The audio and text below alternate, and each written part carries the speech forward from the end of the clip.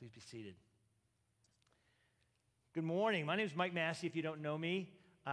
We are in a series right now called Focus. And the gist of the series is living in this world that we're living in, to maintain, to hold on to our focus as followers of Jesus Christ. That there are so many things that will distract and pull our attention and pull our gaze. But to maintain our focus and our calling as we live in this world. And so it's made me think a lot about or look at the lives. I read this morning or talked about Acts chapter 4, and my wife's been talking a lot about Acts chapter 2, and so it's made me think a lot lately about the lives of the early church and how they lived in a sense of focus, even in the midst of persecution, that looking at their lives of the early church, that they faced persecution, suffering, and yet they were uncompromising, not perfect, but uncompromising in their faith. They were willing to die for the cause of Jesus Christ. They faced lions' dens, burning alive, being hunted down. Some say others were crucified upside down. They were stoned to death, sawn in two. I could go on and on and on, all because they simply believed and professed that Jesus was the Christ, fully God, fully man, the Son of God, that he died on a cross, that he conquered death and rose from the grave and is now seated at the right hand of the Father forever and ever in heaven. And as a result, we, his kids, are free. And we're free to live in risk for him. They were risky. They were bold. They were unapologetic about this truth of the resurrection of Jesus Christ. So it got me thinking as we talk about living focused. I want to ask a question, and it's not to bring any condemnation, but today in 2021, are we Christians? Are we followers of Jesus, believers of Jesus, whatever word you want to use for us, are we known as the riskiest, boldest people you know? Let's take it closer. No condemnation. Restoration. Those of us in this room, are we known for being risky, bold, and unapologetic in our love of Jesus Christ? And I mean more than just like inviting someone to a church occasionally. I mean like, are we bold, risky, unapologetic in our faith and our love of Jesus Christ, that it radiates off everything we do and it consumes and moves into every realm of our influence and our sphere of influence? And let's take it closer. Again, no condemnation. Am I? Let's just, no navel gazing, but just take a moment of inward reflection. God, am I living a risky, bold, unapologetic faith? It's so interesting to me that we, the beautiful bride, the church, the ecclesia, and by the way, ecclesia means called out ones or sent ones, we often live relatively safe and very comfortable lives. Or we often live with a fear of risk or failure, especially when it comes to Jesus and our faith, his kingdom, and his love. It's strange. It's strange that we live often risk-averse lives as followers of Jesus, especially based on what we profess is true. Think about some of the things I just said. Think about what is true that we as believers profess is true about God the Father, God the Son, and God the Holy Spirit. We claim that Jesus died on a cross, that he rose from the grave, that he defeated Satan and death once and for all, that death has lost its sting, that one day he will return and take us up with him and reign with him for eternity, that we will live forever and ever, ever, where there is no more sickness, no more disease, no more sadness, no more sin, that we will dwell with him forever. We claim that he is sovereign, we are his kids, and we claim more that his Spirit, the Spirit of the living God that raised Jesus from the dead, lives in us, and that we would do greater things than Jesus did because he said we would do them, that we have authority and power of the Holy Spirit dwelling in us to bring heaven onto earth and advance the kingdom and rescue the death and dying. That's what we claim. Look at what the Mark Gospel Great Commission says. These signs will accompany those who believe. I didn't write this. This was written by Mark about what Jesus said. These signs will accompany those who believe. In my name, they will cast out demons. In my name, they will speak in new tongues. In my name, they will pick up serpents with their hands. In my name, they will drink deadly poison, and it will not hurt them. In my name, they will lay their hands on the sick, and they will recover. Oh my goodness, if that is true, and we believe it, then why would we in this room live a risk-averse life?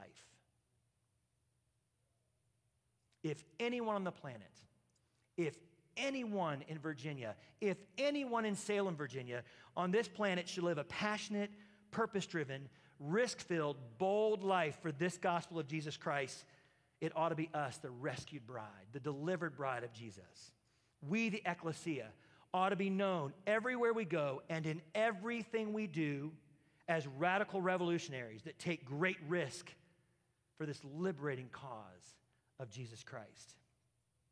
I've come to the conclusion in my study of Scripture and in looking at my own life that the reason why we do not often live risk-filled lives, the reason we often live risk-averse lives is because we misunderstand or do not have a proper vision of our time here on this earth. We give it way too much weight. Look at what James, the brother of Jesus, wrote about our time on this earth. He says, "Come now, you who say, today or tomorrow, we will go to such and such a city and spend a year there and engage in business and make a profit.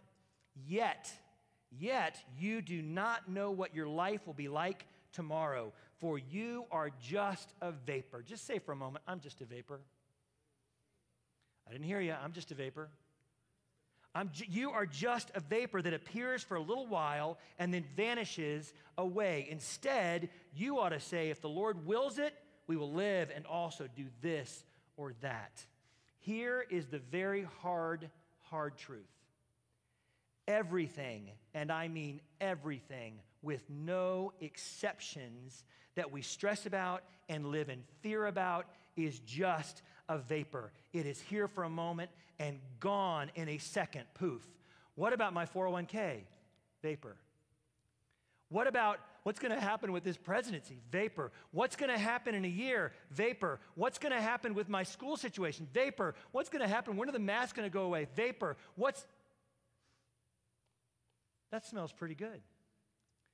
And the point of that is our lives are a vapor that either can smell like the aroma of Christ or bring death where it goes. But everything, and I mean everything, is just a vapor.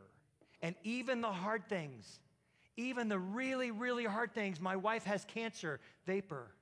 My child is not following Jesus, vapor. And I'm not suggesting those aren't very important things, but they are just a vapor. And the truth is, our lives are a vapor, but they are a very important vapor. Your life is a very important vapor because what you do with your vapor can determine ours and others' eternity, and our vapor mysteriously has an impact on eternity.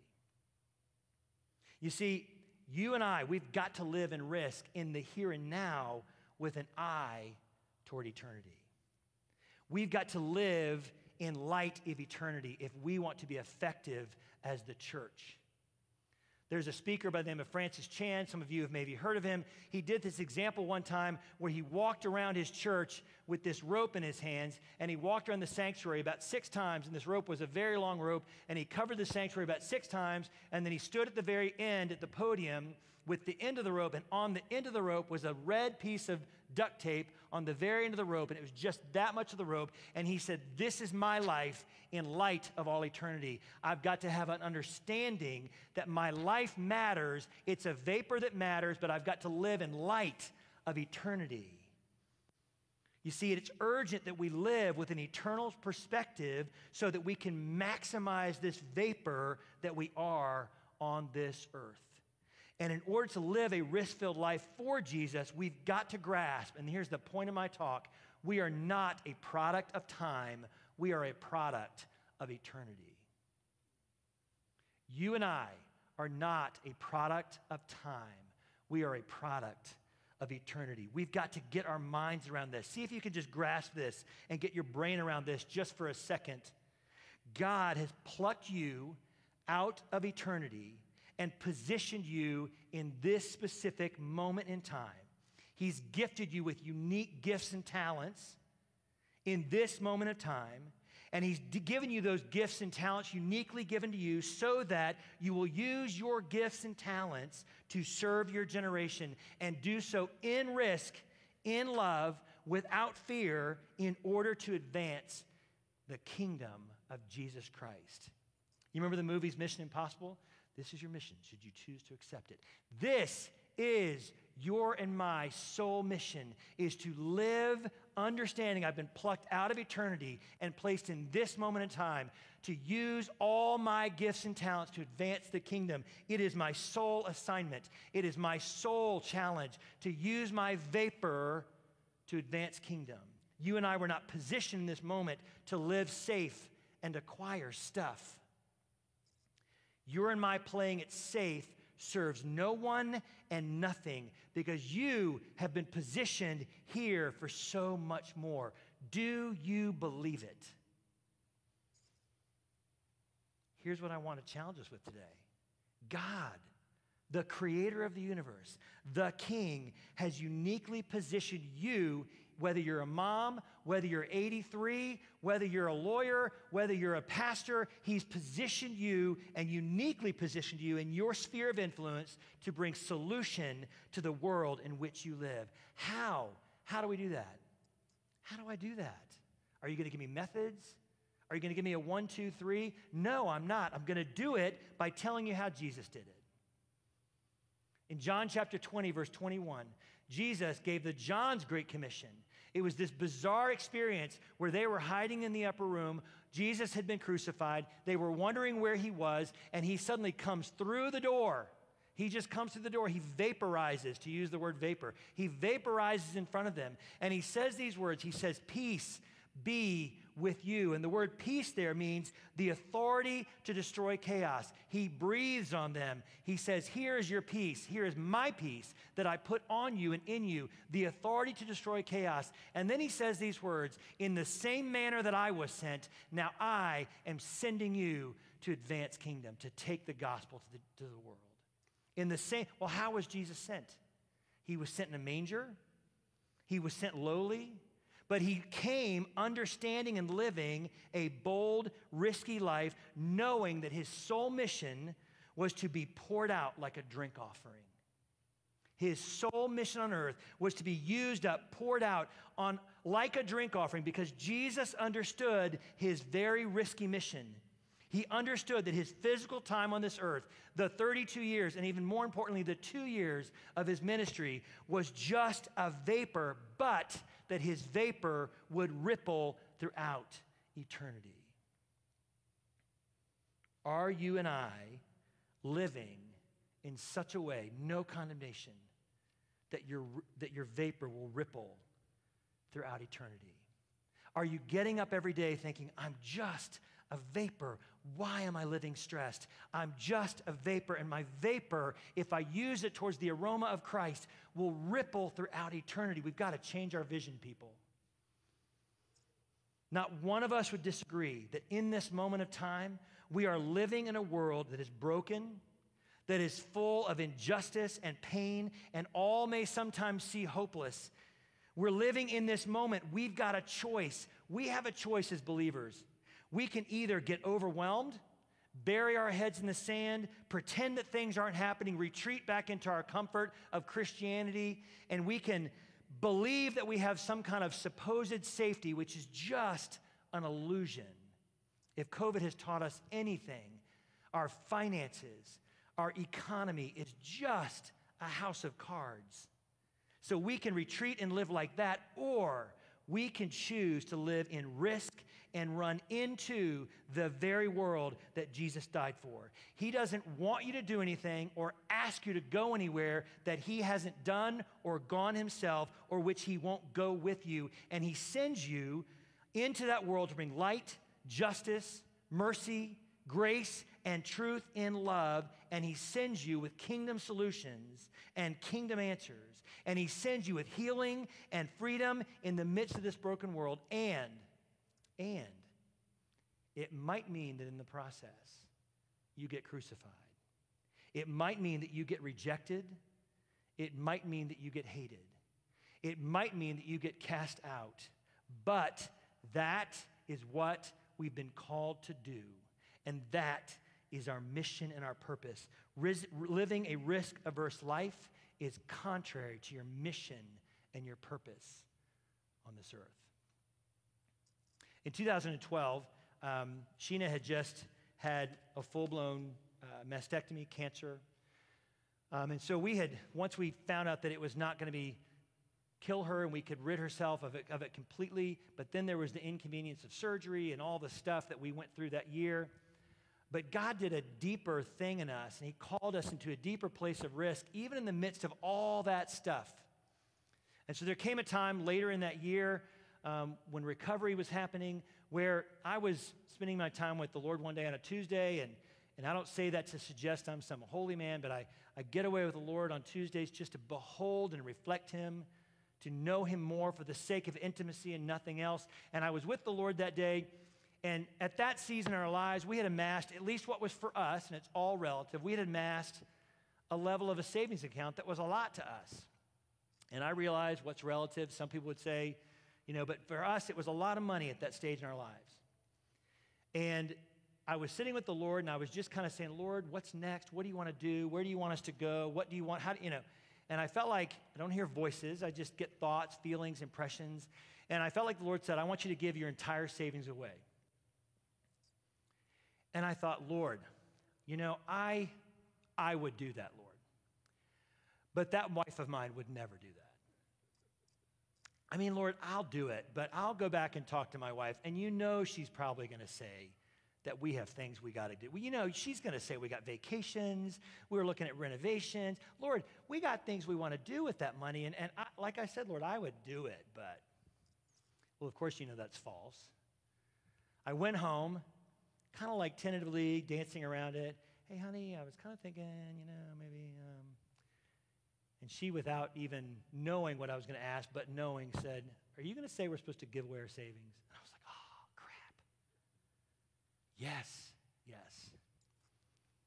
And so we were like, well, this is a little scary, because you keep those savings for a rainy day. You keep those savings for all the safety we think we need and the security we believe we have. And so we were like, okay, Lord, let's start to dream and let's start to think. And so we started dreaming and thinking and trying to figure out ways we could give it away anonymously and think about ways that we could do it where people wouldn't necessarily know. And we started kind of getting excited about it because God loves a cheerful giver. We can't outgive heaven. God wants radical generosity, right? So we started getting, it was fun.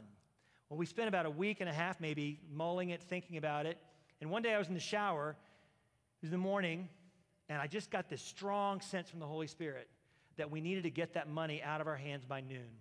And I don't know why I had that strong sense, but I just felt like the Lord was saying, get that money out of your hands by noon. I want you to give it away. So I finished showering, I called, hey, Sheena, and she comes in the kitchen, the bathroom, and she says, we're supposed to get rid of that money today, aren't we? And I was like, yeah, we are. And I was like, woman, get out of my head. Right? So we got the money together. We went and gave it all the places by noon that day. Boy, that was fun. Well, don't you know, by that afternoon, we got in the mail bills from cancer, bills from other stuff that we were not prepared for, that savings would cover, that came to the exact penny of what we had just given away. Well, there I was. Lord, what are you doing? We just took the logical solution for those bills to the T, to the penny, and we just gave that away. And now we've got bills to the penny that you told me to give away, Lord, and now we don't have a way to cover those bills. So now we got to figure out, am I going to take out a debt? Am I going to put it on the equity line? Am I going to put it on a credit card? Am I going to go borrow? And we just felt like the Lord said, be still and know that I'm the Lord. Just be still. Trust me. I've asked you to step out in this. Trust me. And we had a deadline for all those bills of the early June. It was an early June date. And so it was about a month that was going by, and we were like, okay, Lord. And so June was upon us. The next day was the day we had to have all this stuff paid. I'd kind of thought, well, maybe we can. But the Lord just kept saying, be still, be still. And so I was sitting in a coffee shop with a young man that I was discipling, and he asked me, he said, how you doing today, Mike? And a lot of times the guys I sit with don't necessarily ask me because I'm the old guy, right? And I said, not so great. been trying to trust the Lord, I began to kind of share with him the story. And as I was telling the story, my phone was on the table, and I looked down because it was ringing, and it was my accountant on the phone. And I answered the phone. Now, let me just explain something to you. I've been in private practice since 1995. I've never received a refund ever in my entire life as a private practitioner. And so I see his phone. I pick it up. I say, hey, what's up? And he says, hey, Mike, I need to have your checking account routing number. And I said, oh, okay, cool, all right. He said, some money's going to be deposited into your account tonight for a refund. And I was like, oh, wow, well, that's cool. I've never gotten a refund. Is it like $50? Like, what am I getting? You know? And he says, no, Mike, we looked at a couple years, and we've given you a refund from a couple years. And he told me the number, and it was the exact amount to the penny we had given away times 2. It was the exact amount we'd given away times 2. I could not wait to get home and tell my wife. And I got home and I was like, you're not going to believe what God has done. We have the exact amount times 2. And at first we were like, woohoo, we got our money. And then the Lord was like, give it away again. Give it away again. So not only were we able to pay off the bills, we gave it away again. Here's the point of me telling you that story. It is not to put a spotlight on us or say, oh, look at the Masseys and how. That's not the point. It's that when we live in risk, when we live trusting the Lord, when we step out in faith, understanding that our life is just a vapor, God says, I may not give you always what you want, but I will give you everything you need. I will provide the way. I will provide your provision. I'll provide your meals. I will take care of you, and I will be with you. I'm asking you to step out and live understanding that your life is a vapor, because here's the point of our lives. Galatians 5:1. It is for freedom's sake that you've been set free. We've been set free to be free, and living in safety is not the goal of a Christian life. Freedom is. The purpose of your life is not to arrive at death safely. The purpose of your life is to live free and unencumbered in risk for Jesus. Let us be a church, y'all. Let us be a church that truly lives and looks different, that holds out everything we are, everything we have, everything we think we possess, everything we think gives us security. Let's hold it out to be used for the kingdom, to be used up. Imagine what would happen just in Salem, Virginia, if this fellowship began to live in freedom, free from fear, living in risk and in radical love and radical generosity, using our vapor to ripple throughout eternity. Jim Rayburn, many of you guys know who he was. He was the founder of Young Life. And in 1970, he had started Young Life in 1947. And in 1970, he gave his very last sermon or talk at a dinner, and he was dying of cancer. And they'd said, you shouldn't give the talk, but he's like, I have to go before these men and women. There was only 500 of them at that time. Imagine that today. There was 500 all staff people. And he said, they're losing their vision. They're losing their way. I've got to return them to the vision of why we did what we're doing and why we're supposed to be on mission, living in risk. And so this is what he said that night. He said, I've always felt a little twinge or something when I was introduced as the founder of this outfit. I am the founder of this outfit, don't get me wrong. But the reason for my embarrassment is that I always kind of felt like a fellow who founded something should at least know he was founding it. I didn't have the slightest idea I was founding anything. I simply woke up with my bride one day in a town where there was a school full of people who didn't have the foggiest chance to know the truth about Jesus Christ. They didn't have a chance. There wasn't anybody there that knew enough about him to tell them. And furthermore, they weren't interested in listening to anyone who sounded like someone who might be going to get around to talking about Jesus Christ. So I had a twofold job.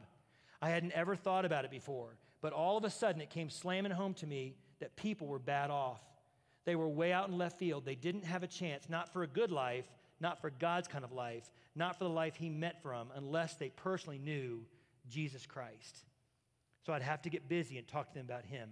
The second thing was I had to get them willing to listen. He closed his talk by saying, I wish it would be said of us, especially in this room, what the folks of Thessalonica said when Paul and his cronies headed for their hometown.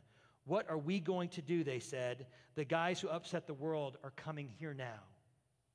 Well, look around you. We Christians aren't exactly upsetting the world. We're not setting things on fire. Nobody's yelling for the fire department because our rapport and our message and our determination is too hot. That's the big dream. Let's make it come true. Jesus said in Luke, risk your life and get more than you dreamed of. Play it safe and you'll end up holding the bag.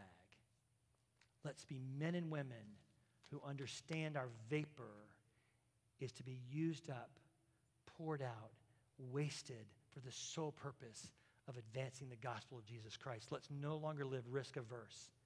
Let's be lives of risk and boldness and unapologetic. Will you take a moment? Just place your hand on your heart. Father, today we commit our lives. We commit our possessions. We commit our stuff. We commit our time. We commit it all to you, Lord, to be used up, poured out, and wasted. Lord, forgive us for thinking that our stuff is so important. Forgive us for getting so stressed out with our time and with things that we think create anxiety, Father. Lord, that we want to believe and trust that you are with us, that you go with us, that you send us. You don't tell us to go anywhere where you won't go yourself. You don't send us anywhere that you're not with us, God, and you give us the power and the authority to go do it, Father. Lord, let us be a people who live like that. Amen.